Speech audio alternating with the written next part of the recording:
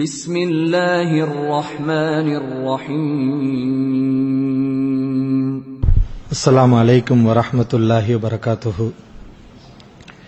இன்னல் ஹம்தலில்லாஹ் நஹ்மதுஹு வ நஸ்தஈனுஹு வ நஸ்தக்ஃபிருஹு வ நஊது பில்லாஹி மின் ஷுரூரி அன்ஃபுஸினா வ மின் ஸய்யிஆத்தி அமாலினா. மை யஹ்திஹில்லாஹு ஃபலா முதில்ல லஹு வ மை யுத்லில் ஃபலா ஹாதிய லஹு. வ அஷ்ஹது அன் லா இலாஹா இல்லல்லாஹ் வஹ்தஹு லா ஷரீக லஹு வ அஷ்ஹது அன்ன முஹம்மதன் அப்துஹு வ ரசூலுஹு. அம்மா பஅத். யா அய்யுஹன் நாஸ் இத்தகு ரப்பக்குமுல்லதீ خلقكم من نفس واحدة وخلق منها زوجها وبث منهما رجالا كثيرا ونساء واتقوا الله الذي تساءلون به والأرحام إن الله كان عليكم رقيبا. إن أصدق الحديث كتاب الله وأحسن الهدي هدي محمد صلى الله عليه وسلم وشر الأمور محدثاتها وكل محدثة بدعة وكل بدعة ضلالة وكل ضلالة في النار. பேரன்பிற்கும் பெருமதிப்பிற்கும் உரிய எல்லாம் வல்ல அல்லாஹுவின் நல்லடியார்களே, அல்லாஹுடைய மாபெரும் கிருபையால் அல்லாஹுடைய ஆலயத்திலே அமர்ந்து அல்லாஹுடைய மார்க்கத்தை அறிந்து கொள்வதற்காக நம்முடைய நேரத்தை செலவிடுகின்ற நல்ல சிந்தனையை அல்லாஹ் ரப்புல் ஆலமீன் நம் அனைவருக்கும் வழங்கியிருக்கிறான். அன்பான சகோதரர்களே, சகோதரிகளே, ஒவ்வொரு வியாழக்கிழமையும் நடக்கக்கூடிய இந்த பயான் சொற்பொழிவில் இதற்கு முன்பாக நாம் பத்ரு போர்க்களத்தை பற்றிய தகவல்களை, விபரங்களை அறிந்து வருகிறோம். கடந்த பயானில் நபி ஸல்லல்லாஹு அலைஹி வஸல்லம் அவர்களும் சஹாபாக்களும் பத்ரு போரில் எத்தகைய தியாகங்களை செய்தார்கள், அந்த பத்ரு போரில் அல்லாஹ் ரப்புல் ஆலமீன் அவர்களுக்கு வழங்கிய வெற்றி எப்படிப்பட்ட வெற்றி, காஃபிர்களுக்கு அல்லாஹ் வழங்கிய அந்த தோல்வி எப்படிப்பட்ட ஒரு தோல்வி, காஃபிர்களுடைய இறுதி முடிவு, அநியாயக்காரர்கள், அட்டூழியக்காரர்கள், அக்கிரமக்காரர்கள், அவர்களின் இறுதி முடிவு எப்படி இருக்கும் என்ற படிப்பினைகளை எல்லாம் பத்ரு போர்க்களம் குறித்து நாம் அறிந்து கொண்டோம். இன்ஷா அல்லாஹ் இன்றைக்கு அந்த பத்ரு போர் தொடர்பாக இன்னும் பல்வேறு தகவல்கள் இருக்கின்றன, அதை அறிந்து கொள்வோம். பத்ரு போர்க்களம் இஸ்லாமிய வரலாற்றில் மிக பிரசித்தி பெற்ற, ஒவ்வொரு மூமின்களாலும் அதிகமாக பேசப்படக்கூடிய ஒரு போர்க்களம். இது இன்று மட்டுமல்ல, ரசூலுல்லாஹி ஸல்லல்லாஹு அலைஹி வஸல்லம் அவர்களுடைய காலத்திலேயே சஹாபாக்களுக்கு மத்தியில் பத்ரு போர்க்களம் தான் மிகச் சிறப்பாக பேசப்பட்டது. நபி ஸல்லல்லாஹு அவர்கள் எத்தனையோ போர்களை சந்தித்திருக்கிறார்கள். ஆனால் அந்த போர்களை விட பத்ரு போர்க்களம் தான் மக்களிடத்திலே பெரிய ஒரு விஷயமாக, பிரபலியமான ஒரு சிறப்புக்குரிய ஒரு காரியமாக, அதிக சிறப்புகள் உள்ளடங்கிய ஒரு போர்க்களமாக பேசப்பட்டது. இதை பற்றி கஅப் இப்னு மாலிக் ரலியல்லாஹு அன்ஹு அவர்கள் ஒரு ஹதீஸில் குறிப்பிடுகிறார்கள். ஒயின் கானத் பத்ர் அதுகர ஃபின்னாஸ். பத்ர் போர்க்களம் தான் மக்களிடம் அதிகமாக பேசப்படக்கூடிய ஒரு விஷயமாக இருந்தது என்று அந்த சஹாபி குறிப்பிடுவதை நம்ம பார்க்கிறோம். அதுபோல் இந்த போர்க்களம் முடிந்த பிறகு நபி ஸல்லல்லாஹு அலைஹி வஸல்லம் அவர்களிடம் அனஸ் பின் நதுர் ரலியல்லாஹு அன்ஹு அவர்கள் வருகை தருகிறார்கள். போர்க்களம் முடிந்த பிறகு, அல்லாஹ்வின் தூதரே, கிப்து அன் அவ்வலி கிதாலின் காத்தல்தல் முஷ்ரிகீன், இணை வைப்பாளர்களிடம் நீங்கள் போரிட்ட முதல் போர்க்களத்தில் என்னால் கலந்து கொள்ள முடியாமல் போயிற்று. அவர் என்ன சொல்கிறார்? இணை வைப்பாளர்களிடம் முதலாவதாக நீங்கள் போரிட்டு இருக்கிறீர்கள், அந்த போர்க்களத்தில் கலந்து கொள்ளக்கூடிய வாய்ப்பு எனக்கு கிடைக்காமல் போயிற்று. இனி அடுத்து ஒரு போர்க்களத்தில் கலந்து கொள்ளும் வாய்ப்பை அல்லாஹ் எனக்கு வழங்கினால் நான் அதில் கண்டிப்பாக கலந்து கொள்வேன். அந்த போரில் நான் என்ன செய்வேன் என்பதை நான் சொல்ல மாட்டேன், அல்லாஹ் நிச்சயமாக பார்ப்பான். நான் செய்வதை அல்லாஹ் நிச்சயமாக பார்ப்பான் என்று ஒரு சஹாபி கூட சொன்னாங்க, அனஸ் பின் நதுர். இவ்வாறு சொல்லிவிட்டு உஹது போர்க்களத்திலே ஷஹீதும் ஆனார்கள். இந்த தகவலை எதற்கு நான் குறிப்பிடுகிறேன் என்றால், சஹாபாக்களுக்கு மத்தியில் ஒரு சில ஏக்கங்கள் கூட இருந்தது. இந்த போர்க்களம் முடிந்த பிறகு இந்த போர்க்களத்தில் நம்மால் கலந்து கொள்ள முடியாமல் போயிற்றே, முதலில் நபி ஸல்லல்லாஹு அலைஹி அவர்கள் முஷ்ரிக்கீன்களிடம் போரிட்டிருக்கிறார்கள். அந்த போரில் நம்மால் கலந்து கொள்ள முடியாமல் போயிற்று என்று சஹாபாக்கள் வருத்தப்பட்ட நிகழ்வுகள் எல்லாம் உண்டு. அந்த அளவுக்கு சிறப்புகள் அடங்கிய ஒரு போர்க்களம் தான் இந்த பத்ர் போர்க்களம். இந்த பத்ர் போர்க்களத்தில் கலந்து கொண்டவர்களுக்கு ரசூலுல்லாஹி ஸல்லல்லாஹு அலைஹி அவர்கள் பல்வேறு சிறப்புகளை சொன்னார்கள். ஹதீஸ்களிலே பார்க்கிறோம். புகாரியில் 3992வது செய்தியாக பதிவு செய்யப்பட்டிருக்கிறது. நபி ஸல்லல்லாஹு அலைஹி வஸல்லம் அவர்களிடம் ஜிப்ரீல் அலைஹிஸ்ஸலாம் அவர்கள் வருகை தருகிறார்கள். வரக்கூடியது யாரு? ஜிப்ரீல் அலைஹிஸ்ஸலாம் நபி ஸல்லல்லாஹு அலைஹி வஸல்லத்திலே வருகிறார்கள். இருவருக்கும் இடையில் உரையாடல் நடைபெறுகிறது. மா தஉதுன அஹ்ல பத்ரின் ஃபீக்கும், பத்ர்வாசிகளை பற்றி நீங்கள் என்ன கருதுகிறீர்கள்? ஜிப்ரீல் அலைஹிஸ்ஸலாம் அவர்கள் நபி ஸல்லல்லாஹு அலைஹி வஸல்லத்திலே கேட்கிறார்கள், பத்ர்வாசிகளை பற்றி நீங்கள் என்ன கருதுகிறீர்கள்?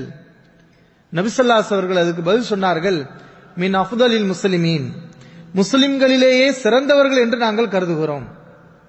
சஹாபாக்கள் இருக்கிறார்கள், பத்ர் போர்க்களத்திலே கலந்து கொள்ளாத சஹாபாக்கள் கூட இருக்கிறார்கள். ஆனால் பத்ர்வாசிகளுக்கு அல்லாஹ்விடத்திலேயும் அல்லாஹ்வுடைய தூதரிடத்திலேயும் வழங்கப்பட்ட சிறப்பு என்ன? மின் அஃதலில் முஸ்லிமீன், முஸ்லிம்களிலேயே சிறந்தவர்கள். இந்த போர்க்களத்தில் கலந்து கொள்ளாதவர்களை விட கலந்து கொண்டவர்கள் ஒரு தனிச்சிறப்புக்குரியவர்கள் என்று நபி ஸல்லல்லாஹு அலைஹி அவர்கள் பதிலளிக்கிறார்கள். அதைவிட இதற்கு ஜிப்ரீல் அலைஹிஸ்ஸலாம் அவர்கள் பதில் நாம் சிந்திக்க வேண்டிய ஒரு மிக முக்கியமான ஒரு விஷயம். ஜிப்ரீல் அலைஹிஸ்ஸலாம் அவர்கள் இந்த பதிலை கேட்ட பிறகு சொன்னார்கள், வகதாலிக மன் ஷஹித பத்ரம் மினல் மலாயிகா, இப்படித்தான் மலக்குமார்களிலும் யார் பத்ர் போர்க்களத்திலே கலந்து கொண்டார்களோ அவர்களையும் எங்களில் சிறந்தவர்களாக நாங்கள் கருதுகிறோம். எந்த அளவுக்கு சிறப்பு பாருங்க. மலக்குமார்களே சிறப்பானவர்கள், அந்த மலக்குமார்களில் பத்ர் போர்க்களத்தில் கலந்து கொண்டவர்கள் இருக்கிறார்கள், அவர்களை வானவர்களிலே சிறப்புக்குரியவர்களாக நாங்கள் கருதி கொண்டிருக்கிறோம் என்று ஜிப்ரீல் அலைஹிஸ்ஸலாம் அவர்கள் சொன்னார்கள் என்ற செய்தியை நாம் பார்க்கிறோம்.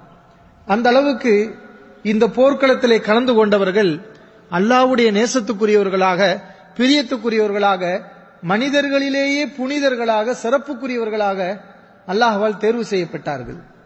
இன்னும் பத்ர்வாசிகளை பற்றி தெரிவிக்கக்கூடிய சிறப்புகளை விளக்கக்கூடிய ஒரு சில ஹதீஸ்களை பாருங்கள். புகாரியில் பதிவு செய்யப்பட்டிருக்கிறது. 4274வது ஹதீஸ். ஒருமுறை ரசூலுல்லாஹி ஸல்லல்லாஹு அலைஹி அவர்கள் அலி ரலியல்லாஹு அன்ஹு அவர்களிடம், ஒரு பெண்மணி மக்காவை நோக்கி பயணம் செய்து கொண்டிருக்கிறாள், ரவுலா என்ற இடத்தில் அவள் அடைந்திருப்பாள், அந்த பெண்ணை நீங்கள் சென்றடைந்து அந்த பெண்ணிடத்திலே ஒரு கடிதம் இருக்கும், அந்த கடிதத்தை பறித்துக் கொண்டு அபகரித்துக் கொண்டு நீங்கள் வாருங்கள் என்று அலி ரலியல்லாஹு அவர்களை அனுப்பி வைக்கிறார்கள் நபி ஸல்லல்லாஹு அலைஹி அவர்கள். ஜுபைர், மிக்தாத் ரலியல்லாஹு அன்ஹுமா இவர்களை நபி ஸல்லல்லாஹு அலைஹி அவர்கள் அனுப்பி வைக்கிறார்கள். ரசூல் ஸல்லல்லாஹு அலைஹி அவர்களுக்கு அல்லாஹ் மறைவான விஷயங்களை சொல்லி கொடுத்தான், 1-2 தகவல்களை. அந்த அடிப்பில் நபி அவர்கள் இதை தெரிவித்தார்கள். கரெக்டா அந்த இடத்துக்கு போனா ஒரு பெண்மணி, பயணத்தில் இருக்கக்கூடிய ஒரு பெண்மணி மக்காவை நோக்கி பயணம் செய்கிறாள். அலி ரலியல்லாஹு அன்ஹு அவர்கள், உன்னிடத்தில் ஒரு கடிதம் இருக்கிறது, அந்த கடிதத்தை கொடு. அந்த பெண்மணி இடத்துல எந்த கடிதமும் இல்லை. பாருங்கள், பொருள்கள் எல்லாத்தையும் செக் பண்ணி பார்க்கறாங்க, எதுலயுமே கடிதம் இல்ல. இல்ல ரசூலுல்லாஹி ஸல்லல்லாஹு அலைஹி வஸல்லம் சொல்லி இருக்கிறாங்க, உன்கிட்ட கடிதம் இருக்கு.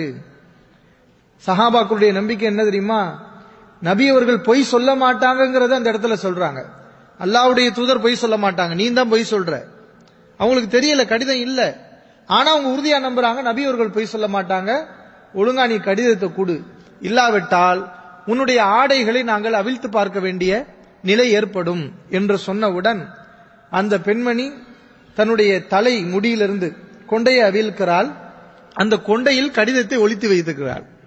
ரொம்ப சேஃப்டியான இடம், என அந்த இடத்துல வைத்திருக்கிறாள். கடிதத்தை பார்த்தால் நபி ஸல்லல்லாஹு அலைஹி வஸல்லம் வந்து கடிதம் தரப்படுகிறது. கடிதத்திலே ஹாத்திப் இப்னு அபி பல்தா ரலியல்லாஹு அன்ஹு, இவர் ஒரு சஹாபி, பத்ர் போர்க்களத்திலே நபி ஸல்லல்லாஹு அலைஹி அவர்களோடு கலந்து கொண்டு காஃபிர்களுக்கு எதிராக போரிட்ட ஒரு வீரதீரமிக்க தியாகங்களை செய்த ஒரு செம்மல் ஹாத்திப் இப்னு அபி பல்தா ரலியல்லாஹு அன்ஹு அவர்கள். அவர்களுடைய கடிதம் தான் அந்த பெண்ணுடைய கையில இருக்கிறது. அந்த பெண் மக்காவாசிகளுக்கு கொடுப்பதற்காக செல்கிறார். ஹாத்திப் இப்னு அபி பல்தா, மக்காவாசிகளுக்கு எழுதி கொள்வது என்று நபி ஸல்லல்லாஹு அலைஹி அவர்களை பற்றி 1-2 தகவல்கள் அந்த கடிதத்தில் இருக்கிறது. நபி அவர்கள் திறந்து பார்த்தோன்னா ஆச்சரியப்பட்டாங்க, திகைத்து போனார்கள். என்னடா, நம்முடைய கூட்டத்தில் நம்முடைய கூட்டத்தில் இருக்கக்கூடிய ஹாத்திப் இப்னு அபீ பல்தாஆவா இந்த காரியத்தை செய்திருக்கிறார். அவர்கள் சொன்னார்கள், அல்லாஹ்வின் தூதரே, என்னோட இருக்கக்கூடிய மதீனாவில் இருக்கக்கூடிய முஹாஜிர்கள் எல்லாம் குறைசிகள், அவர்களுக்கு குறைசி உறவினர்கள் மக்காவிலே இருக்கிறார்கள். அவர்கள் இங்கு இருந்தாலும் அவர்களுடைய உறவுகளை பாதுகாப்பதற்கு அவருடைய சொந்தக்காரர்கள் அங்கங்க இருக்கிறார்கள். அவங்க இல்லாதனால அவங்க சொந்தக்காரர்கள் இவருடைய உறவினர்களை பாதுகாத்துக் கொள்வார்கள். ஆனால் நான் குறைசி கிடையாது, நான் வெளியிலிருந்து வந்த ஆளு. அயல்நாட்டுக்காரவங்க சொல்லுவாங்கல்ல, வந்தேரிம்பாங்கல்ல, வெளியிலிருந்து நான் வந்த ஆளு. எனக்கு நாங்க சொந்த பந்தம் எதுவுமே கிடையாது. அப்ப இவர்களுக்கெல்லாம் சொந்த பந்தம் குடும்பங்களை பாதுகாப்பதற்கு அங்கே ஒரு பாதுகாப்பு இருக்கிறது. ஆனா என்னுடைய சொந்த பந்தத்தை பாதுகாப்பதற்கு, குடும்பத்தை காப்பதற்கு அங்கே எதுவுமே இல்லை. அப்ப அவர்கள் என்னுடைய குடும்பத்தை எதுவும் செய்துவிடக் கூடாது, அழித்துவிடக் கூடாது, கொன்றுவிடக் கூடாது என்ற பயத்தில், அச்சத்தில் ஏதாவது ஒரு நன்மையை அவர்களுக்கு நாம் செய்தால் என்னுடைய குடும்பம் அங்கே பாதுகாப்பாக இருக்கும். அதனால் இந்த ஒன்றெண்டு விஷயங்களை நான் அவர்களுக்கு சொல்ல வேண்டிய நிலை வந்தது. அந்த ஒன்றெண்டு விஷயங்கள் பொய்யா கூட இருக்கலாம், சும்மா நபி ஸல்லல்லாஹு அலைஹி வஸல்லம் இப்படி பண்றாங்க அப்படி பண்றாங்கன்னு இல்லாத ஒரு விஷயங்கள் இருக்கலாம். நபி அவர்களை பாதிக்காத அளவுக்குள்ள ஒரு சில தகவல்களை கூட சொல்லி இருக்கலாம். நபி அவர்கள்ட்ட இந்த காரணத்தை சொன்னாங்க. இதை நான் அல்லாஹ்வுடைய தூதர் மேல உள்ள கோபத்தினாலேயோ, இஸ்லாத்தை விட்டு விரண்டு ஓடணுங்கிறனாலேயோ, மனசுல நயவஞ்சகத்தை வைத்துக் கொண்டோ இந்த காரியத்தை நான் செய்யவில்லை என்று அவர்கள் சொன்னார்கள். நபி ஸல்லல்லாஹு அலைஹி வஸல்லம் அதை கேட்டுவிட்டு, சதகா, இவர் உண்மை சொல்லிவிட்டார். உமர் ரலியல்லாஹு அன்ஹு கோபம் வருது. ஏன்னா அவங்களாம் சும்மா இருக்க மாட்டாங்க. இந்த மாதிரி விஷயங்கள்லாம் உமர் ரலியல்லாஹு உங்களுக்கு பிடிக்காது. ஒரு சின்ன விஷயங்கள் மார்க்கத்துக்கு முரணான ஒரு சின்ன தவறா இருந்தா கூட அதை கடுமையாக எதிர்க்கக்கூடியவர்கள் தான் உமர் ரலியல்லாஹு அன்ஹு அவர்கள். ஏன்னா ஷைத்தான் அவங்க ஒரு பாதையில வந்தா ஷைத்தான் என்ன செய்வான், வேற பாதையில ஓடிடுவான். உமர் ரலியல்லாஹு அவர்களை பார்த்து ஷைத்தானே அரண்டு ஓடக்கூடிய அளவுக்கு ஒரு சிறந்த ஒரு நபித்தோழர். அப்ப அவங்களுக்கு இந்த மாதிரி விஷயங்கள்லாம் கடுமையான கோபமா வரும். அல்லாஹ்வின் தூதர், என்ன விடுங்க, இந்த முனாஃபிக்குடைய கழுத்தை நான் வெட்டி போடுறேன் என்று அவர்கள் சொன்னார்கள். அந்த சந்தர்ப்பத்தில் தான் நபி ஸல்லல்லாஹு அலைஹி அவர்கள் உமர் ரலியல்லாஹு அன்ஹு அவங்களை பார்த்து சொன்னாங்க, உமரே, இன்னஹு கது ஷஹீத பத்ரன், இவர் யார் தெரியுமா, ஹாத்திப். யாரை பார்த்து நீ வெட்டுவேங்கிற, யாரை பார்த்து நீ நயவஞ்சகன் முனாஃபிக் அவருடைய கழுத்தை வெட்டுவேன் என்று சொல்கிறாய்? இவர் பத்ர் போர்க்களத்திலே கலந்து கொண்டவர். ஒமா யுதரீக லஅல்லல்லாஹ இத்தலஅ அலா மன் ஷஹீத பத்ரன், பத்ர் போர்க்களத்திலே கலந்து கொண்டவர்களை பார்த்து அல்லாஹ் என்ன சொன்னான் என்று உனக்கு தெரியுமா? யஅமலு மா ஷி'தும், நீங்கள் விரும்பியதை செய்து கொள்ளுங்கள், ஃபக்கத் கஃபர்து லக்கும், உங்களை நான் மன்னித்து விட்டேன். இது அல்லாஹ்வுடைய வார்த்தை. இது யாருக்கு உண்டு? செஞ்ச பாவங்களை மன்னிப்பேன் என்றும் யாருக்கு எந்த உத்தரவாதம் இல்லை. ஆனா பத்ர்வாசிகளுக்கு அல்லாஹ் அளிச்ச வாக்குறுதி என்ன தெரியுமா? நீங்க என்ன வேணாலும் இனி செஞ்சாலும் பரவாயில்லை, இனி நீங்க என்ன தப்பு செஞ்சாலும் கூட அது பரவாயில்லை, நான் மன்னித்து விட்டேன். அப்படின்னா அந்த தப்பை செய்யுங்கன்றதுக்கு இல்ல, ஒருவேளை எந்த தவறு உங்களிடத்துல எதிர்காலத்தில் ஏற்பட்டாலும் முன்கூட்டியே நான் அதை மன்னிச்சிட்டேன், அதை முன்கூட்டியே நான் மன்னிச்சிட்டேன். இப்படிப்பட்ட ஒரு சிறப்பு யாருக்கு உண்டு? இனி எந்த தப்பு செஞ்சாலும் நான் மன்னிச்சிட்டேன்னு. அப்ப இப்படி அல்லாஹ் அவர்களை பார்த்து சொல்லி இருக்கும் போது எப்படி அவரிடத்தில் ஏற்பட்ட இந்த விஷயத்துக்காக நீ அவரை கொல்வாய், இப்படி பேசுவாய் என்று உமர் ரலியல்லாஹு அன்ஹு அவர்களைத்தான் நபி ஸல்லல்லாஹு அலைஹி அவர்கள் கடிந்து கொண்டார்களே தவிர அவர்களுக்குத்தான் நபி அவர்கள் உபதேசம் செய்து ஆசுவாசப்படுத்தினார்களே தவிர ஹாத்திப் பின் அபீ பல்தாஆ அவர்களை பார்த்து நபி அவர்கள் எந்த கடுஞ்சொல்லும் சொல்லல. சொல்ல போனா மற்றவர்களுக்கெல்லாம் நபி அவர்கள் சொன்னது என்ன தெரியுமா? இவர் விஷயத்துல நல்லது தவிர வேற எதுவும் பேசக்கூடாது. என்ன சொன்னாங்க? இந்த மாதிரி ஒண்ணு நடந்துருச்சுன்னு வைங்களேன், என்ன நடக்கும்? முனாஃபிக், நயவஞ்சகன், நம்ம கூட இருந்துகிட்டு எப்படிப்பட்ட வேலையை செஞ்சு இப்படி வருமா இல்லையா? அந்த வாசலை நபி அவர்கள் அடைச்சாங்க. இவர் விஷயத்துல நீ நல்லதை தான் பேசணும், யாரும் கெட்டதை பேசக்கூடாது. அப்ப நம்ம கூட இந்த சம்பவத்தை எடுத்து சொல்றதா இருந்தா எப்படி பேசணும்? ஹாத்திபர்ல அவங்க இப்படி இருந்தாங்க, அல்லாஹ் அவங்க விஷயத்துல இப்படி நடந்தா நல்ல விதமா தான் பேசணும். சில பேருக்கு என்ன செய்யும், ரொம்ப ஓவராக சிந்தித்து என்ன செய்வாங்கன்னா ஹாத்திப் ரலியல்லாஹு அவங்க செஞ்சதே தப்பு அப்படிங்கிற மாதிரி இன்னைக்கு இவங்க பேசுவாங்க. இதெல்லாம் நபி ஸல்லல்லாஹு அலைஹி வஸல்லம் சொல்லுக்கு முரண். நல்லதைத்தான் நம்ம பேசணும், வேறு யாரையும் என்ன செய்யக்கூடாது, அவங்க விஷயத்துல பேசக்கூடாது. அப்ப இந்த அளவுக்கு அல்லாஹ் என்ன செஞ்சான், அவர்களுக்கு ஒரு சிறப்பை வழங்கினான். இதெல்லாம் ஏன்? இது உண்மையிலே ஒரு நாட்டுடைய சட்டத்தில் பாத்தீங்கன்னா அது பெரும்பாவம் தான், பெரும்பாவம் ஒரு பயங்கரமான கோபம் தான் வரும். ஆனா அல்லாஹ்வுடைய தூதருக்கு கோபம் வரல, அந்த சஹாபி மேல பாசம் தான் வருது, அந்த சஹாபி மேல அன்பு தான் வருது. என்ன காரணம்? அவர் செஞ்ச தியாகம் என்ன தியாகம்? இன்னஹு கது ஷஹித பத்ரன், அவர் பத்ர் போர்ல கலந்து கொண்ட ஆளுங்கிற ஒரே காரணத்துக்காக அவருக்கு இவ்வளவு பெரிய சிறப்பு அல்லாஹ்வும் அல்லாஹ்வுடைய தூதரும் வழங்குனதை நம்ம பார்க்கிறோம். அதற்கு பிறகு அல்லாஹ் ரப்பல் ஆலமீன் திருமறை குர்ஆன் வசனத்தை இறக்குகிறான்.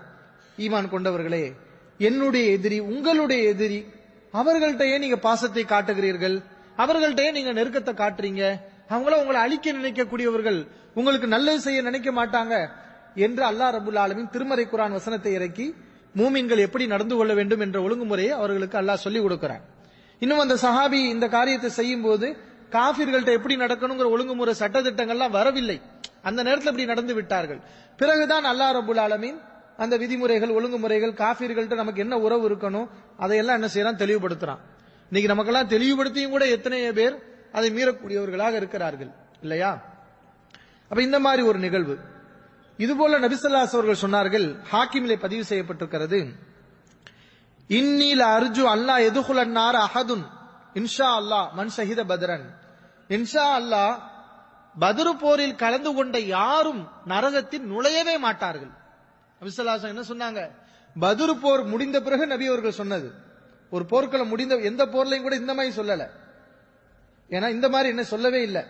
ஏன்னா சில போர்க்களத்தில் முனாஃபிக்கீன்கள் கூட கலந்து கொண்டாங்க, உஹது போர்ல கலந்து கொண்டாங்க, மற்ற போர்களில் கூட நயவஞ்சகர்கள் கலந்து கொண்டாங்க.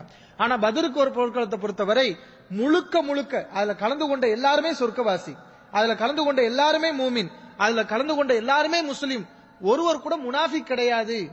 முனாஃபிக்கா இருப்பாரோ என்று சந்தேகப்படக்கூடிய சூழ்நிலை வரும்போது கூட இவர் அல்லாஹ்வால் மன்னிக்கப்பட்டவர் என்று உத்தரவாதம் வழங்கப்பட்டவர்கள் தான் பத்ர்வாசிகள்.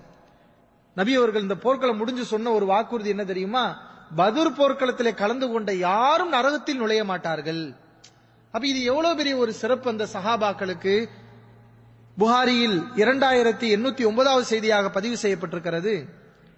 உம்மு ரபியா ரலியல்லாஹு அன்ஹா ஒரு சஹாபிய பெண்மணி, அவருடைய மகன் ஹாரிஸத் இப்னு சுராக்கா ரலியல்லாஹு அன்ஹு அவர்கள் பத்ர் போர்க்களத்திலே கொல்லப்பட்டு ஷஹீதானவர்கள்.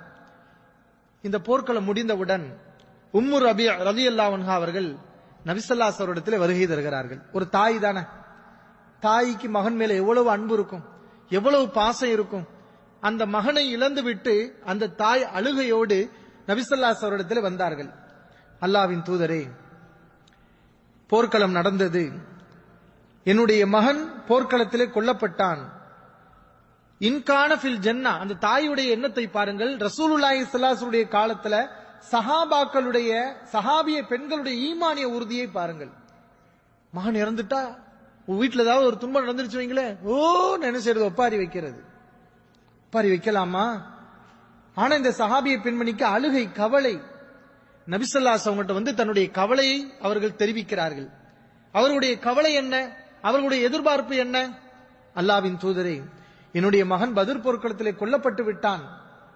ஃபைன் கான ஃபில் ஜன்னா சபர்து, அவன் சொர்க்கவாசியாக இருந்தால், சொர்க்கத்தில் இருந்தால் நான் பொறுத்துக் கொள்வேன், நான் சகித்துக் கொள்வேன், எனக்கு கவலை இல்லை, நான் தாங்கிக் கொள்வேன். வைன்கான கைர தாலிக், ஆனால் சொர்க்கம் என்று இல்லாவிட்டால் அவனுக்காக நான் அழுது கொண்டே இருப்பேன். இதுதான் அந்த தாயுடைய கவலை. அவன் உலகத்துல வாழ்ந்தான், அவன் மனைவியை விட்டுட்டு போயிட்டான், என்ன விட்டுட்டு போயிட்டான், அவன் தான் எனக்கு சம்பாதிச்சு கொடுத்தான், இதெல்லாம் அவங்களுடைய கவலை கிடையாது. நான் அப்படி பெத்தெடுத்தேன், என் புள்ள போயிட்டானே, இதுவும் அவங்களுடைய கவலை கிடையாது. அவங்களுடைய கவலை எல்லாம் என்ன? அவன் சொர்க்கவாசியா இல்லையா, அதை முதல் சொல்லுங்க. சொர்க்கவாசியாக இருந்தால் நான் சகித்துக் கொள்வேன், இல்லை என்றால் நான் அழுது கொண்டிருப்பேன், கவலைப்படுவேன்.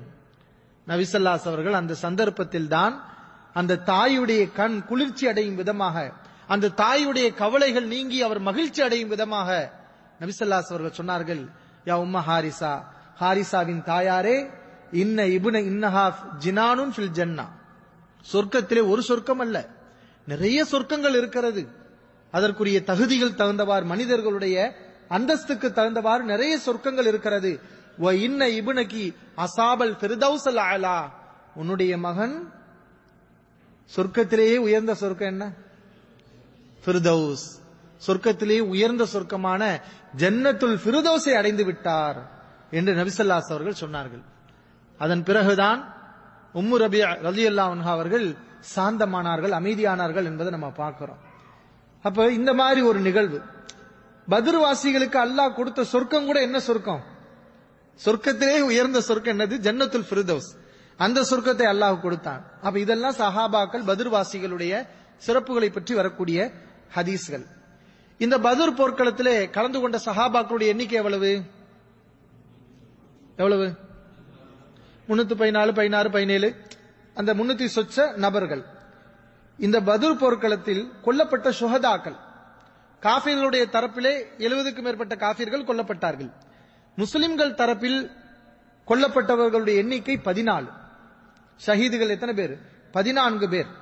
அந்த 300 சொச்ச நபர்கள் இருக்காங்கல்ல, அவர்கள 86 சஹாபாக்கள் முஹாஜிரின்கள், 61 பேர் அவுஸ் குலத்தை சார்ந்த அன்சாரிகள், 170 பேர் ஹஸ்ரஜ் குலத்தை சார்ந்த அன்சாரிகள்.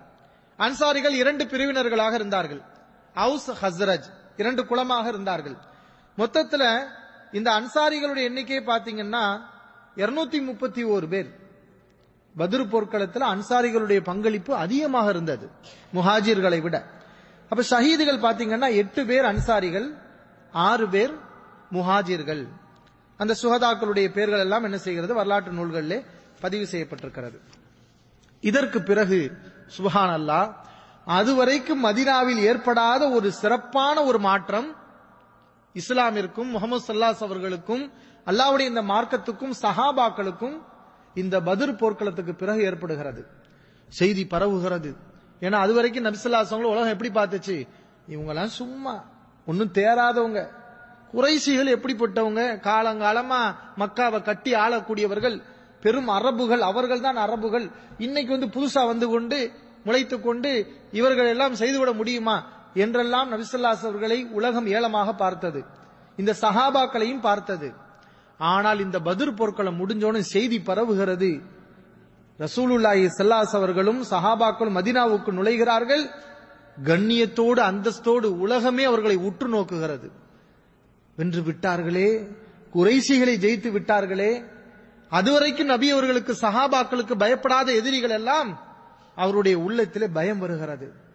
ஆஹா, இனிமே முஹம்மது ஸல்லல்லாஹு அலைஹி அவரிடத்துல நம்ம விளையாட்டு காட்டக்கூடாது, இவர் எதையும் சாதிக்கக்கூடியவர் என்று ஒரு மதிப்பு பயம் கலர்ந்த ஒரு மதிப்பு உருவாகிறது. அதன் பிறகு மதீனாவிலே நிறைய பேர் இஸ்லாத்தையும் தழுவுகிறார்கள். இஸ்லாத்தை புரிஞ்சு வரக்கூடியவங்க ஒரு கணிசமான அளவுல இருப்பாங்க. இஸ்லாத்துல புரியாம அந்த அரசாங்கம், இஸ்லாமிய அரசாங்கம் ஏற்பட்டால், ஒரு வலுவான ஒரு கூட்டம் ஏற்பட்டால், அதற்கு பிறகு இஸ்லாத்தை தழுவக்கூடியவர்களும் ஒரு கணிசமான அளவு இருப்பார்கள். இந்த பத்ர் போர்க்களத்துக்கு பிறகு இஸ்லாமிய வளர்ச்சி பயங்கரமாகுது. அதுவரைக்கும் மதீனாவில் இருந்தவர்கள் எல்லாம் என்ன செய்யறாங்க? இஸ்லாத்தை அவர்கள் தழுவுகிறார்கள். குறிப்பாக ஈமான் இல்லாதவர்கள் கூட அடங்கி போனார்கள். இந்த பத்ர் போர்க்களத்துக்கு பிறகு ஈமான் இல்லாதவர்கள் கூட தன்னுடைய குஃபரை வெளிப்படுத்த முடியாமல் மூமினாக நடிக்கக்கூடிய நிலை உருவானது. யாரு? அப்துல்லா பின் உபை பின் சலூல். அவன் தான் மதீனாவில் மிகப்பெரிய முனாஃபிக்காக இருந்தான். அவன் அன்சாரிகளுக்கு தன்னை தலைவனாக காட்டிக் கொண்டிருந்தான். அவனுக்கு ஒரு கோபம். என்ன கோபம்? மதீனாவில் நம்ம தான் ராஜாவா சுத்திக்கிட்டு இருந்தோம், முஹம்மது ஸல்லல்லாஹு அலைஹி வஸல்லம் வந்தாங்க, சஹாபாக்கள் வந்தாங்க, நம்முடைய அதிகாரம் எல்லாம் போய் ஏன்னா இவர் பெரிய ஆளாக ஆகிவிட்டாரே, ஈமான் இல்ல. அப்ப இந்த மாதிரியான ஒரு தப்பான எண்ணத்தில் அவன் நயவஞ்சகனாக இருந்தான். பத்ர் போர்க்களத்துக்கு முன்பாக அவன் காஃபிராக இருந்தான், நபி ஸல்லல்லாஹு அலைஹி வஸல்லம் எதிர்த்தான். ஆனால் இந்த போர்க்களம் நடந்த பிறகு அவனே இஸ்லாத்துக்கு வந்து விட்டான். அவனோடு சேர்ந்து முனாஃபிக்கின்களும் என்ன செஞ்சார்கள்? மதீனாவிலே இஸ்லாத்தை தழுவி எல்லாம் இஸ்லாமிய ஒரு மாற்றம் ஏற்பட்டு கொண்டிருக்கிறது. அல்லாஹ் ரப்புல் ஆலமீன் திருமறை குர்ஆனிலேயும் இதை சொல்லி காட்டுகிறான். ஆல இம்ரான்ல 12வது வசனம், குல்லில்லதீன கஃபரு, நபியே நீங்கள் காஃபிர்களிடம் சொல்லுங்கள், சதுக்லபூன வ துஹ்ஷரூன இலா ஜஹன்னம், நீங்கள் தோற்கடிக்கப்படுவீர்கள், நரகத்தின்பால் நீங்கள் எழுப்பப்படுவீர்கள். கது கானலக்கும் ஆயத்துன் ஃபீ ஃபிஅத்தைன் இல்தகதா ஃபிஅத்துன் துகாத்திலு ஃபீ சபீலில்லாஹ் வ உக்ரா காஃபிரத்துன் யரவுனஹும் மிஸ்லைஹிம் ரஅயல் ஐன்.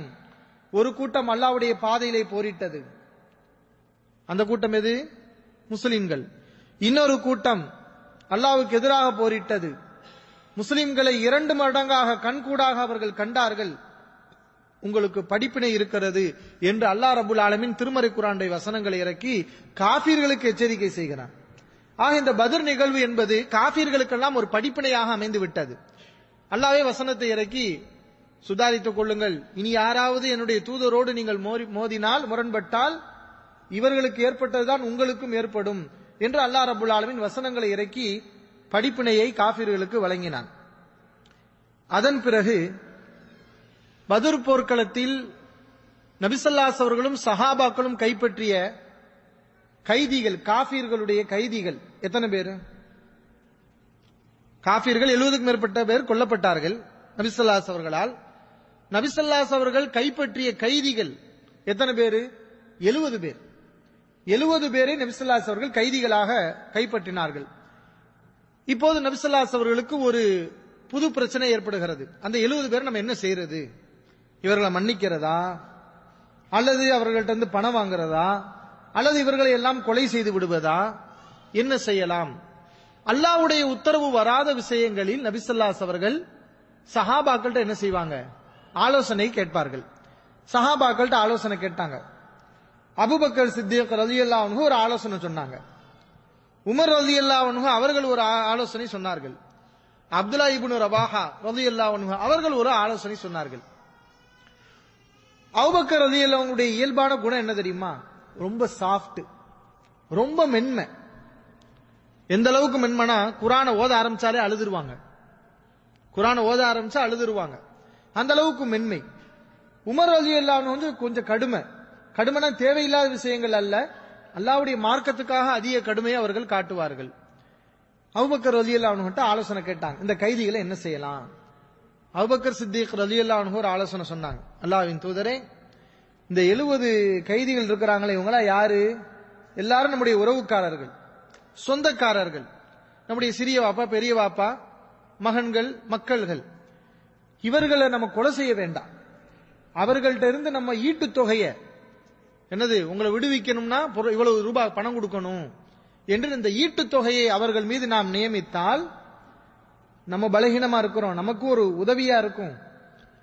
இவர்களை கொல்லாம விட்டோம் என்றால் இவர்களுக்கு அல்லாஹ் நேர்வழி காட்டி, ஏன்னா சொந்தக்காரவங்க தானே, இவர்களுக்கு அல்லாஹ் நேர்வழி காட்டி அவர்கள் முஸ்லிம்களாக மாறுவார்கள். இந்த மாதிரியான ஒரு அழகான அடிப்படையில் என்ன செய்யறாங்க? அபூபக்கர் சித்திக் ரலியல்லாஹு அன்ஹு அவர்கள் ஒரு கருத்தை சொன்னார்கள்.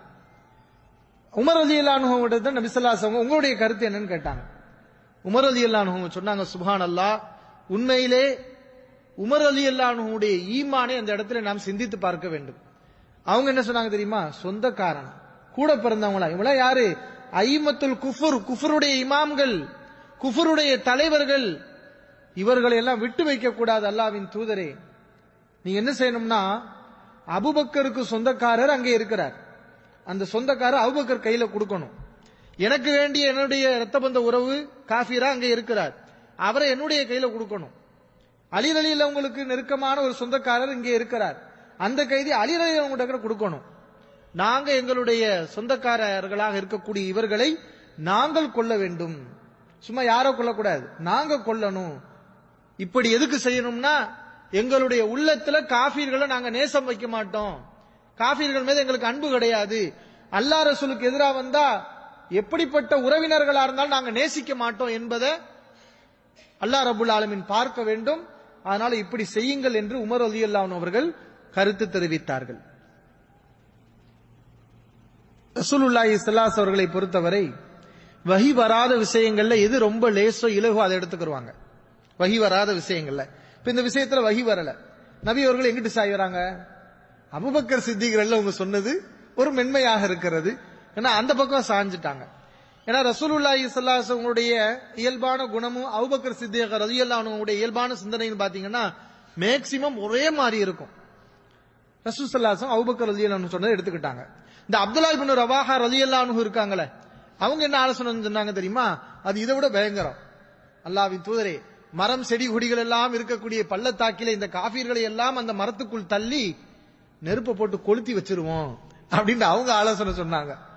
ரசூல் ஸல்லல்லாஹு அலைஹி வஸல்லம் சரி நம்ம யோசிப்போம் சொல்லி போயிட்டு மறுநாள் வந்தாங்க. மக்கள் எல்லாம் பேசிக்கிட்டாங்க. ரசூல் ஸல்லல்லாஹு அலைஹி வஸல்லம் யாருடைய கருத்தை எடுத்துக்கிடுவாங்க? அபூபக்கர் சொன்னதை எடுப்பாங்களா, உமர் ரலியல்லாஹு அன்ஹு சொன்னதை எடுப்பாங்களா, அப்துல்லா இப்னு ரவாஹா சொன்னதை எடுப்பாங்களா? நபி அவர்கள் வந்து சொன்னார்கள், அல்லாஹ் ரப்புல் ஆலமீன் இன்னல்லாஹ லா யுலீனு குலூப ரிஜாலின் ஃபீஹி ஹத்தா தகூன அல்யன மினல் லபனி. இந்த விஷயத்துல சில பேருடைய உள்ளத்தை அல்லாஹ் மென்மையாக்கிறான். எப்படி அவங்க மென்மையா இருக்கிறாங்கன்னா, பாலை விட அவர்கள் மென்மையாக மாறி விடுகிறார்கள். அல்லாஹ் சில பேருடைய உள்ளத்தை கடுமையாக ஆக்குகிறான், அவர்கள் கல்லை விட கடுமையாக மாறிவிடுகிறார்கள் என்று சொல்லி அழகான உதாரணத்தை நபி ஸல்லல்லாஹு அலைஹி அவர்கள் அபூபக்கர் சித்திக் ரலியல்லாஹு அன்ஹு அவங்களுக்கும் சொன்னார்கள், உமர் ரலியல்லாஹு அன்ஹு அவர்களுக்கும் ஒரு அழகான ஒரு உதாரணத்தை சொன்னார்கள். ரெண்டுமே தவறு கிடையாது, ரெண்டுமே ஒரு நபியுடைய சிந்தனை தான், இரண்டுமே இறை தூதர்களுடைய போங்குதான் என்பதை தெளிவுபடுத்தக்கூடிய ஒரு அழகான ஒரு உதாரணம். அபூபக்கர் அவர்களே, உங்களை போன்றவர்கள் யார் என்று தெரியுமா? இப்ராஹிம் அலைஹிஸ்ஸலாம் அவர்களை போன்றவர்கள். இப்ராஹிம் அலைஹிஸ்ஸலாம் அவர்கள் என்ன சொன்னார்கள் தன்னுடைய சமுதாயத்தை பற்றி? யா அல்லாஹ், மன் தபிஅனி ஃபஇன்னஹு மின்னி, என்னை பின்பற்றியவர் என்னை சார்ந்தவர். வமன் அஸானி, எனக்கு யாராவது மாறு செய்தால் ஃபஇன்னக கஃபூருர் ரஹீம், நீ மன்னிக்க கூடியவன், கருணையாளன். இப்ராஹிம் என்ன சொல்லல? என்னை பின்பற்றக்கூடியவன் என்னை சார்ந்தவன், எனக்கு மாறு செய்தால் அவன் நரகவாசி அல்லது அவனை நீ தண்டி என்று இப்ராஹிம் சொல்லல. அல்லாஹ்வுடைய கையில விட்டுட்டாங்க, அல்லாஹ்வுடைய அதிகாரத்தில் விட்டுட்டாங்க. நீ மன்னிக்க கூடியவன், கருணையாளன், அவர்களை கூட மன்னிச்சிர, நீ விரும்பினா மன்னித்து விடு என்ற மாதிரி என்ன செஞ்சாங்க? இப்ராஹிம் அலைஹிஸ்ஸலாம் அவர்கள் சொன்னார்கள். அந்த இப்ராஹிம் அலைஹிஸ்ஸலாம் அவர்களை போன்றவர்கள் தான் அபூபக்கர் ரலியல்லாஹு அன்ஹு அவர்கள். நீங்கள் இன்னொரு வசனத்தையும் படித்து காட்டுகிறார்கள். அபூபக்கர் அவர்களே, நீங்கள் ஈசா அலைஹிஸ்ஸலாம் அவர்களை போன்றவர்கள். அல்லாஹ் மறுமையிலே ஈசா அலைஹிஸ்ஸலாம் அவர்களிடம், உங்களுடைய சமுதாய மக்கள் இப்படி செய்து விட்டார்களே, அவர்களை பற்றி நீ என்ன சொல்கிறாய் என்று அல்லாஹ் கேட்பான். அப்ப ஈசா அலைஹிஸ்ஸலாம் அவர்கள் சொல்வார்கள், இன் துஅஸிபுஹும் ஃபஇன்னஹும் இபாதுக், யா அல்லாஹ், அவர்களை நீ தண்டித்தால் அவர்கள் உனது அடியார்கள், அவர்கள் உனது அடியார்கள். வ இன் தக்ஃபிர் லஹும், அவர்களை நீ மன்னித்தால் ஃபஇன்னக அன்தல் அஸீஸுல் ஹகீம், நீ மிகைத்தவன், ஞானமிக்கவன். அப்ப அவர்களை நீ தண்டித்து விடு என்று அவர்கள் சொல்லவில்லை. அவங்க என்ன சொன்னாங்க? மன்னித்தால் நீ கருணையாளன், தண்டித்தால் உன்னுடைய அடியார்கள், நீ விரும்பியதை செய்யக்கூடியவன் என்று அவர்கள் சொன்னார்கள். இப்ராஹிம் அலைஹிஸ்ஸலாம் அவர்களைப் போலவும் ஈசா அலைஹிஸ்ஸலாம் அவர்களைப் போலவும் நீங்கள் இருக்கிறீர்கள் என்று அபூபக்கர் சித்திக் ரலியல்லாஹு அவர்களை பார்த்து நபி ஸல்லல்லாஹு அலைஹி அவர்கள் சொன்னார்கள். உமர் ரலியல்லாஹு அன்ஹு அவர்களை பார்த்து சொன்னார்கள், உமர் அவர்களே, நீங்கள் எப்படி தெரியுமா? க மஸலி நூஹின், நீங்க நூஹ் அலைஹிஸ்ஸலாம் அவர்களை போல. ஏன்னா நூஹ் அலைஹிஸ்ஸலாம் என்ன செஞ்சாங்க? ரப்பி லா ததர் அலல் அர்தி மினல் காஃபிரீன தையாரா, அவங்க அல்லாஹ்ட்ட துஆ செஞ்சாங்க, யா அல்லாஹ், பூமியில ஒரு காஃபிரை நீ விட்டு விடாதே. ஏன்னா 950 வருஷம் அந்த மக்களோட பாடுபட்டு இரவு பகலாக என்ன பகிரங்கமா ரகசியமா எல்லா முறையிலையும் தாவா செஞ்சு பார்த்துட்டார். கேட்ட பாடு இல்ல. அதுல நூஹ் அலைஹிஸ்ஸலாம் உங்களுக்கு கோவம் வந்துச்சு. என்ன கேட்டாங்க? காஃபிர்கள்ல ஒரு ஆளை பூமியில நீ விட்டு விடாதே என்று நூஹ் அலைஹிஸ்ஸலாம் துஆ செஞ்சாங்க. அந்த மாதிரி அபூபக்கர் அவர்களே, நீங்கள் இருக்கிறீர்கள். அது மாதிரி இன்னொரு நபி உமர் ரலியல்லாஹு அன்ஹு அவர்களே, நீங்கள் இருக்கிறீர்கள். அது மாதிரி இன்னொரு நபியை அவர்கள் குறிப்பிடுகிறார்கள். நபி ஸல்லல்லாஹு அலைஹி அவர்கள் மூசா அவர்கள் அல்லாஹ்விடத்தில் துஆ செய்தார்கள் ஃபிரௌனுக்கு எதிராக. ரப்பிஷ்துத் அலா குலூபிஹிம் ஃபலா யுமினு ஹத்தா யரவுல் அஸாபல் அலீம், அவருடைய உள்ளங்களை இறுக்கு என் இறைவா, கடுமையான வேதனையை பார்க்கிற வரை இவர்களெல்லாம் நம்ப மாட்டார்கள், எனவே இவர்களுக்கு கடுமையான தண்டனையை கொடு என்று மூசா அலைஹிஸ்ஸலாம் அவர்கள் அல்லாஹ்விடத்தில் துஆ செய்தார்கள் ஃபிரௌனுக்கு எதிராக. அந்த மூசா அலைஹிஸ்ஸலாம் அவர்களை போன்றவர்கள் நீங்கள் என்று நபி ஸல்லல்லாஹு அலைஹி அவர்கள் சொன்னார்கள். சொல்லிவிட்டு யாருடைய கருத்தை எடுத்தாங்க? அபூபக்கர் சித்திக் ரலியல்லாஹு அன்ஹு அவங்களுடைய கருத்தை எடுத்தார்கள். ஒன்று, கைதிகளாக இருக்கக்கூடிய நீங்கள் நஷ்ட ஈட்டு தொகையை கொடுங்க, ஈட்டு தொகையை கொடுங்க. உங்களுடைய சார்பில் யாராவது மக்கள் இருக்கக்கூடியவங்க செல்வத்தை கொடுத்துட்டா நீங்கள் இங்க இருந்து போயிடலாம், உங்களை நாங்க விடுவிச்சிருவோம், இல்லை என்றால் உங்களுக்கு மரண தண்டனை தான் என்று நபி ஸல்லல்லாஹு அலைஹி அவர்கள் அறிவிக்கிறார்கள். அல்லாஹ் யாரு சொன்னதை எடுத்துக்கிட்டான்? ரசூலுல்லாஹி ஸல்லல்லாஹு அலைஹி வஸல்லம் அபூபக்கர் ரலியல்லாஹு அன்ஹு சொன்னதை எடுக்கிறாங்க. ஆனா அல்லாஹ் யாரு சொன்னதை எடுத்தான்? உமர் ரலியல்லாஹு அன்ஹு சொன்னதை தான் அல்லாஹ் அங்கீகரிச்சான். ஏன்னா அதுதான் ஒரு அரசாங்கம் நடத்தக்கூடியவங்க அரசாங்கத்துடைய நன்மை கருதி எடுக்க வேண்டிய ஒரு முடிவு. இந்த மாதிரி விஷயங்களை நம்ம கருணை இறக்க பார்க்க கூடாது. ஆனா அல்லாஹ் ரப்பல் ஆலமீனுடைய ஹிக்மத் பல விஷயங்கள் இங்கே இருக்கிறது இல்லையா? அல்லாஹ் ரப்பல் ஆலமீன் திருமறை குர்ஆனுடைய வசனத்தை அப்போது இறக்குகிறான். 8வது அத்தியாயம் 68வது வசனம்.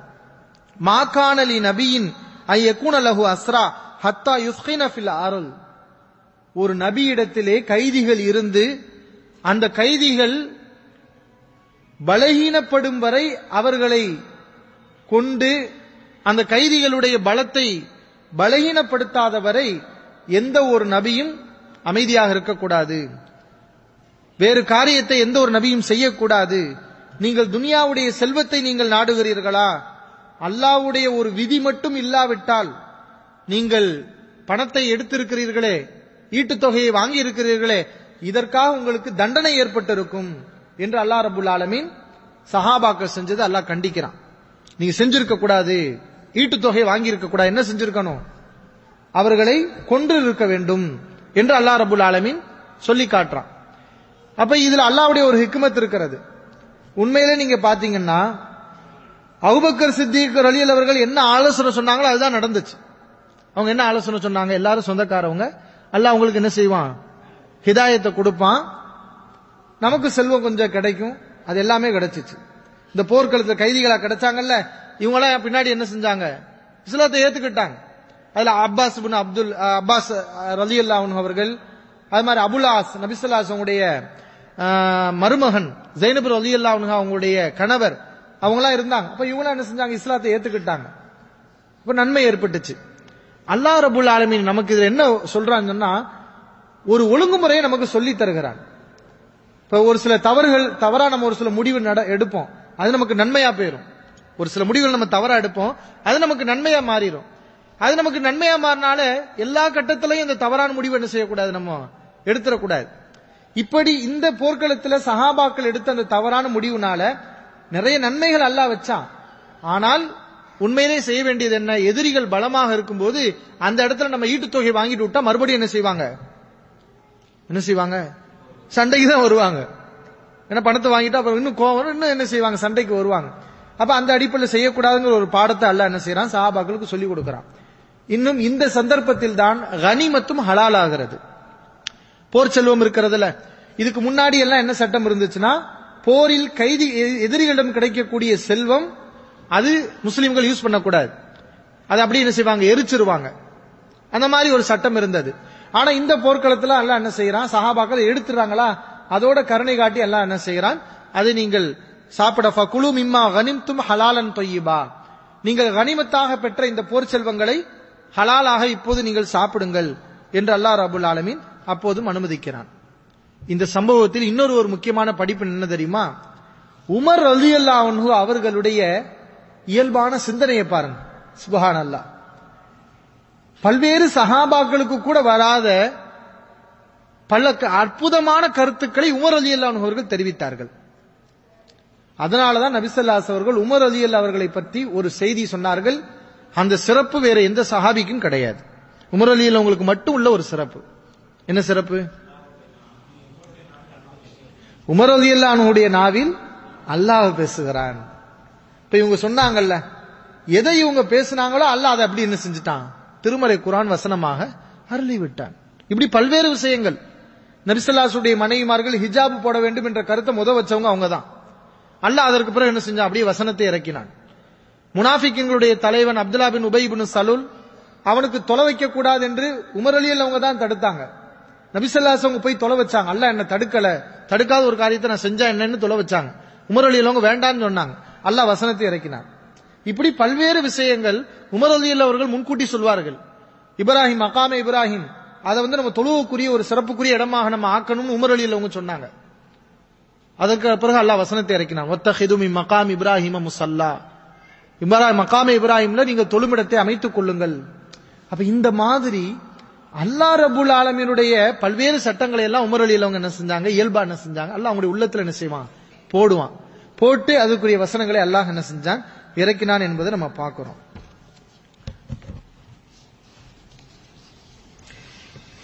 இந்த கைதிகளிடம் நபி ஸல்லல்லாஹு அலைஹி அவர்கள் இந்த பிணை தொகையை வாங்கக்கூடிய நேரத்தில் ஒரு உருக்கமான ஒரு நிகழ்வு நடைபெறுகிறது.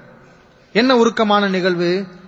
அந்த பிணை தொகையை வாங்கி கொண்டிருக்கும் போது அந்த பிணை தொகையில் ரசூல் ஸல்லல்லாஹு அலைஹி அவர்கள் பார்க்கிறார்கள், ஒரு செயின், கழுத்து மாலை நபி ஸல்லல்லாஹு அலைஹி வஸல்லம் கண்ணிலே தென்படுகிறது.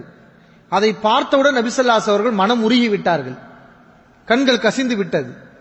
அது யாருடைய மாலை? ஹதீஜா ரலியல்லாஹு அன்ஹா அவங்களுடைய மாலை. அது எப்படி நஷ்ட ஈட்டு தொகையில வருது? இந்த ஈட்டு தொகையில, பிணை தொகையில அது எப்படி வருகிறது? ஸைனப் ரலியல்லாஹு அன்ஹா மக்காவுல இருக்கிறாங்க. ஜெய்னப் ரலியல்லாஹு அன்ஹா அவங்களுடைய கணவர் யாரு? அபுல் ஆஸ். அவர் இந்த கைதிகள்ல பிடிக்கப்பட்டிருக்கிறார். ஆனா உண்மையில பாத்தீங்கன்னா பத்ர் என்னன்னா, அபு சுஃபியான் எல்லாத்தையும் கிளப்பிட்டு வந்தது. எதிரி இல்லாதவங்க, ரசூல் ஸல்லல்லாஹு அலைஹி வஸல்லம் நேசிக்கக்கூடிய ஆட்களை கூட என்ன செஞ்சாங்க, நீ வந்துதான் ஆகணும்னு கிளப்பிட்டு வந்தாங்க. அப்படி வந்து நிறைய பேர் மாட்டிக்கிட்டாங்க. அப்ப அபுல் ஆஸ் ரலியல்லாஹு அன்ஹு அவர்கள் கைதிகள்ல பிடிக்கப்பட்டிருக்கிறாங்க. இவரை விடுவிக்கிறதுக்காக ரசூலுல்லாஹி ஸல்லல்லாஹு அலைஹி வஸல்லம் மகள் ஜைனப் ரலியல்லாஹு அன்ஹா தன்னுடைய கணவர் அங்கே மாட்டியிருக்கிறார். எங்கே மாட்டியிருக்கிறார்? தன்னுடைய தந்தையிடம் மாட்டியிருக்கிறார். அவரை விடுவிக்கணுங்கிறதுக்கு இந்த மாலை என்ன செஞ்சாங்க, பிணைத்தகையா கொடுத்து அனுப்பி இருக்கிறாங்க. அதை நபி அவர்கள் பார்த்தவுடன் அழுது விட்டார்கள். சஹாபாக்களோட அனுமதி கேட்டாங்க. அவங்க தான் தலைவர், அவங்க தான் ஜனாதிபதி. ஆனா நபி ஸல்லல்லாஹு அலைஹி வஸல்லம் நேர்மையை பாருங்க. அவங்க நினைச்சா என்ன செய்யலாம், என்னுடைய மருமகனை விடுதலை செய்யுங்கள், என்னுடைய மகள் ஈடு தொகையை தரணுமா, அந்த அளவுக்கு நாங்களா இருக்கிறோம் என்றெல்லாம் அவங்க யோசிக்கல. எல்லாருக்குரிய சட்டம் தான். ரசூல் ஸல்லல்லாஹு அலைஹி வஸல்லம் அவர்கள் அவ்வளவு பெரிய தலைவராக இருந்தாலும் கூட அவங்க இந்த விஷயத்தில் சுயமா செய்யாம என்ன செஞ்சாங்க, சஹாபாக்கள்கிட்ட ஆலோசனை கேட்டாங்க. சொன்னாங்க, இந்த மாலையை நீங்க விட்டு தர முடியுமா, ஈட்டு தொகையாக இதை வாங்காமல் இதை அப்படியே ஜைனபிடம் திருப்பி விட முடியுமா, இதுக்கு நீங்க ஒத்து வர்றீங்களா, அவங்களுடைய விருப்பத்தை நீங்கள் தெரிவியுங்கள். சஹாபாக்கள் வேண்டாம்னா சொல்லுவாங்க? அல்லாஹ்வின் தூதரே, இதை தாராளமாக அவரிடமே ஜைனபிடமே நீங்கள் கொடுத்து விடுங்கள் என்று சஹாபாக்கள் சொன்னார்கள். ஜைனப் ரலியல்லாஹு அன்ஹா அவங்களுக்கு அந்த மாலை எப்படி கிடைச்சிச்சு? அவங்களுடைய திருமணத்தின் போது ஹதீஜா ரலியல்லாஹு அன்ஹா தன்னுடைய மகளுக்கு என்ன செஞ்சாங்க, அவங்க அதை ஆபரணமாக போட்டு அனுப்பி வைத்தார்கள். அந்த அடிப்படையில் கிடைத்தது. அப்ப ரசூல் ஸல்லல்லாஹு அலைஹி வஸல்லம் இந்த மாதிரி என்ன செஞ்சாங்க, அதற்கு பிறகு ஜைனப் ரலியல்லாஹு அன்ஹா அவங்கள மக்காவில இருந்து ரசூல் ஸல்லல்லாஹு அலைஹி வஸல்லம் அழைத்து வந்தார்கள் அப்படிங்கிற செய்தியை நம்ம அபூதாவுதுல நம்ம பார்க்கிறோம். அது மாதிரி இந்த பத்ர் போர்க்களத்துல கைதிகள்கிட்ட கிடைக்கக்கூடிய ஒரு முக்கியமான படிப்பு என்ன தெரியுமா, அந்த கைதிகள் சில பேர்கிட்ட செல்வமும் இல்லை. அந்த நேரத்தில் நபி ஸல்லல்லாஹு அலைஹி வஸல்லம் என்ன சொன்னாங்க தெரியுமா, படித்தவர்களாக இருக்கிறீங்களா, அன்சாரிகளுடைய குழந்தைகளுக்கு நீங்க சொல்லிக் கொடுங்க, அதுதான் உங்களுக்கு ஃபிதா. எங்க பிள்ளைகளுக்கு நீங்க கல்வியை சொல்லிக் கொடுக்கணும், கல்வியை சொல்லிக் கொடுத்துட்டீங்கன்னா நீங்க என்ன செய்யலாம், போகலாம் என்று நபி ஸல்லல்லாஹு அலைஹி வஸல்லம் அவர்கள் இப்படியும் என்ன செய்தார்கள், ஈட்டுத் தொகை வாங்கினார்கள் என்பதை நம்ம பார்க்கிறோம். அதிலிருந்து என்ன விளங்குகிறது, கல்விக்கு இஸ்லாம் தரக்கூடிய முக்கியத்துவத்தை பாருங்க.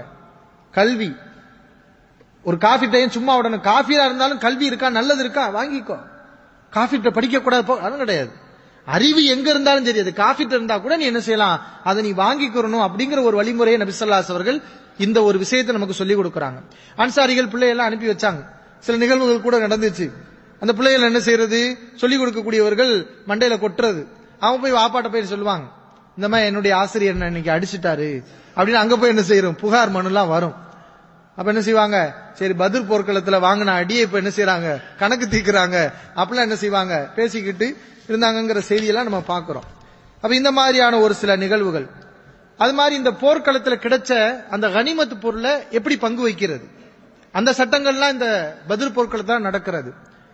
கனிமத்து போர்க்களத்தை எப்படி பங்கு வைக்கிறது, ஒரு சில சஹாபாக்கள் அந்த போர்க்களத்துல கிடைச்ச பொருள் என்ன செய்யறாங்கன்னா, வாலிபர்கள் சொல்றாங்க, நாங்க தான் போர்க்களத்தை முன்னாடி நின்று போர் செஞ்சோம், அதனால எங்களுக்கு இந்த மாதிரி ஒரு பங்கு இருக்கணும், அதிகமா வேணும்னு கேட்டாங்க. வயசான ஆட்கள் இருக்காங்கல்ல, அவங்களும் சும்மா விடல, இந்த பாரு உங்களுக்கு பின்னாடி நாங்க தான் கொடியை வச்சுக்கிட்டு நின்றுட்டு இருந்தோம், உங்களுக்கு பின்னாடி ஆட்கள் வந்தாங்கன்னா உங்க கதை முடிஞ்சிருச்சு, அப்ப உங்களுக்கு பாதுகாப்பா சேஃப்டியா நாங்க தான் இருந்தோம், அதனால எங்களுக்கு தான் என்ன செய்யும், இது அதிகமா வேண்டும்னு அவங்க கேட்டாங்க. ஒரு சில சஹாபாக்கள் வந்து அல்லாஹ்வின் தூதரே, இந்த வாள் நல்லா இருக்கு, எனக்கு கொடுங்க, வேற யாருக்கும் கொடுத்துறாதீங்கன்னு நினைச்சாங்க. அவங்க நம்ம தான் அதிகமா தியாகம் செஞ்சோம்னு நினைச்சாங்க. அது மற்றவங்களுக்கு போயிருமா என்றெல்லாம் அவர்கள் சங்கடப்பட்டார்கள். அப்பதான் அல்லாஹ் ரபுல் ஆலமீன் திருமறை குர்ஆனுடைய வசனத்தை இறக்கி, எஸ் அலூனக அனில் அன்ஃபால், குர்ஆன்ல 8வது அத்தியாயம். இந்த 8வது அத்தியாயம் பாத்தீங்கன்னா முழுக்க அதிகமான சட்டங்கள் எல்லாம் பத்ர் போர்க்களத்தை பற்றி பேசக்கூடிய வசனங்களாக தான் இருக்கும். இந்த மேல்மிச்சமான போர் செல்வத்தை பற்றி நபி உம்மிடம் கேட்கிறார்கள். குலில் அன்ஃபாலு லில்லாஹி வல் ரசூல், இது அல்லாஹ்வுக்கும் தூதருக்கும் உரியது. அந்த அதிகாரத்தை அல்லாஹ்வுடைய தூதரிடத்துல அல்லாஹ் ரபுல் ஆலமீன் ஒப்படைத்தான். ரசூலுல்லாஹி ஸல்லல்லாஹு அலைஹி வஸல்லம் அந்த போர் செல்வங்களை எல்லோருக்கும் சமமாக பிரித்து கொடுத்தார்கள் என்பதை நம்ம என்ன செய்யறோம், பார்க்கிறோம். இறுதியாக ஒரு நிகழ்வு, இந்த பத்ர் போர்க்களத்துக்கு பிறகு யகூதிகளுக்கு தலைவராக இருந்த கஅப் இப்னு அஷ்ரஃப் என்ற ஒரு யூதனுடைய தலைவன் கொல்லப்படுகிறான். இவன் ஆரம்பத்தில் இருந்தே முஸ்லிம்களுக்கு ரசூலுல்லாஹி ஸல்லல்லாஹு அலைஹி வஸல்லம் அவர்களுக்கு நோவினை இருந்து கொண்டிருந்தான். ரசூல் ஸல்லல்லாஹு அலைஹி வஸல்லம் திட்டுறது, ஏசுறது, அவர்களுக்கு எதிராக காஃபிர்களோட போய் உறவாடுறது, காஃபிர்களை கிளப்பி விடுறது, இந்த மாதிரியான ஒரு எதிர்ப்பு வேலையை மதீனாவில் இருந்து கொண்டு இந்த கஅப் இப்னு அஷ்ரஃப் செய்து கொண்டிருந்தான். அப்பெல்லாம் அல்லாஹ் ரப்பல் ஆலமீன் பொறுமையாயிருங்கன்னு தான் குர்ஆன் வசனத்தை இறக்குனான். வல தஸ்மஉன்ன மினல்லதீன ஊத்துல் கிதாப் வல்லதீன அஷ்ரகு அதன் கசீரா. வேதக்காரர்கள் முஷ்ரிக்கீன்களிடம் நிறைய நோவினை தரக்கூடிய சொற்களை எல்லாம் நீங்கள் கேள்விப்படுவீர்கள், பொறுமையாயிருங்கன்னு தான் அல்லாஹ் சொன்னான். ஆனா இந்த வெற்றி கிடைச்ச பிறகு, பத்ர் வெற்றி கிடைத்த பிறகு மதீனாவுக்கு வர்றாங்க. அப்பயாவது இவன் அடங்கணுமா இல்லையா? பிறகும் என்ன செய்கிறான் என்றால், சஹாபிய பெண்களை எல்லாம் அசிங்கமா பேசுறது, ரசூல் ஸல்லல்லாஹு அலைஹி வஸல்லம் அசிங்கமா திட்டுறது. அப்புறம் என்ன செய்யறது, குறைஷிகள்கிட்ட மக்காவுக்கு போய் அங்குள்ள குறைஷிகள்கிட்ட போய் ஒப்பாரி வைக்கிறது. உங்களுக்கு இப்படி ஏற்பட்டு விட்டது, விடக்கூடாது. அவன் சும்மா இருந்தா கூட இவன் சும்மா இருக்க மாட்டான், என்ன விடக்கூடாது என்று அவர்களை எல்லாம் ரசூலுல்லாஹ்வுக்கு எதிராக கிளப்பி விடுறது. இந்த மாதிரி ஒரு காரியத்தை தொடர்ந்து செய்தவுடன் நபி ஸல்லல்லாஹு அலைஹி வஸல்லம் என்ன செஞ்சாங்கன்னா, இவனை யார் வீழ்த்துவார் என்று சஹாபாக்கள்கிட்ட கேட்டாங்க. முஹம்மது பின் மஸ்லமா ரலியல்லாஹு அன்ஹு அவர்கள், அல்லாஹ்வின் தூதரே நாங்கள் போகிறோம் என்று ஒரு குழு கிளம்புகிறது. ஆனால் அல்லாஹ்வின் தூதரே அவனிடத்துல ஒரு தந்திரம் தான் மேற்கொள்ள வேண்டும், சேஃப்டியோட இருப்பான், தந்திரம் தான் மேற்கொள்ள வேண்டும். உங்களை பத்தி ஒரு சில விஷயங்களை பேசுவதற்கு எனக்கு அனுமதி கொடுங்கள்.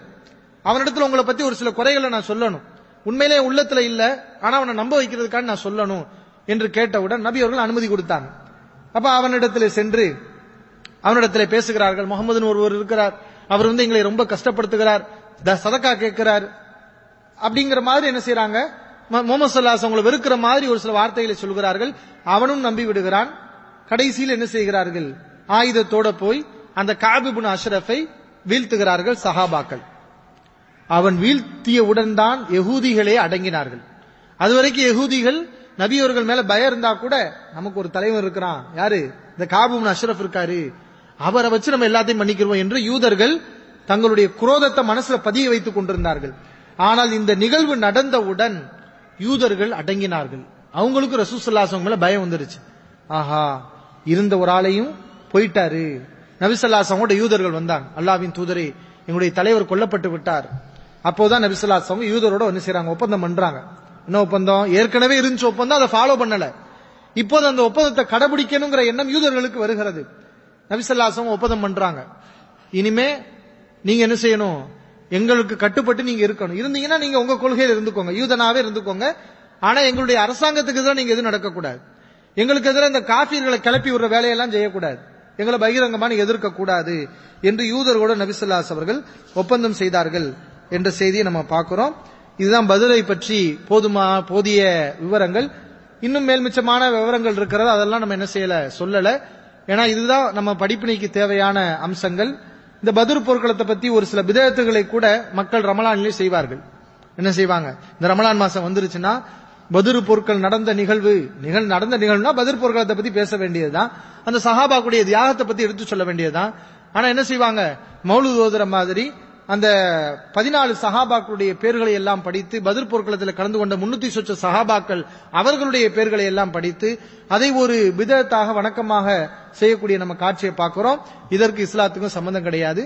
இன்ஷா அல்லாஹ் அடுத்தடுத்த காலகட்டங்களில் அதற்கு அடுத்தடுத்த போர்கள் பற்றி, உஹது போர், ஹந்தக் போர்கள் என்று பல்வேறு போர்கள் இருக்கிறது, அதுல நமக்கு தேவையான படிப்பினைகள், உபதேசங்கள், தகவல்களை இன்ஷா அல்லாஹ் அறிந்து கொள்வோம்.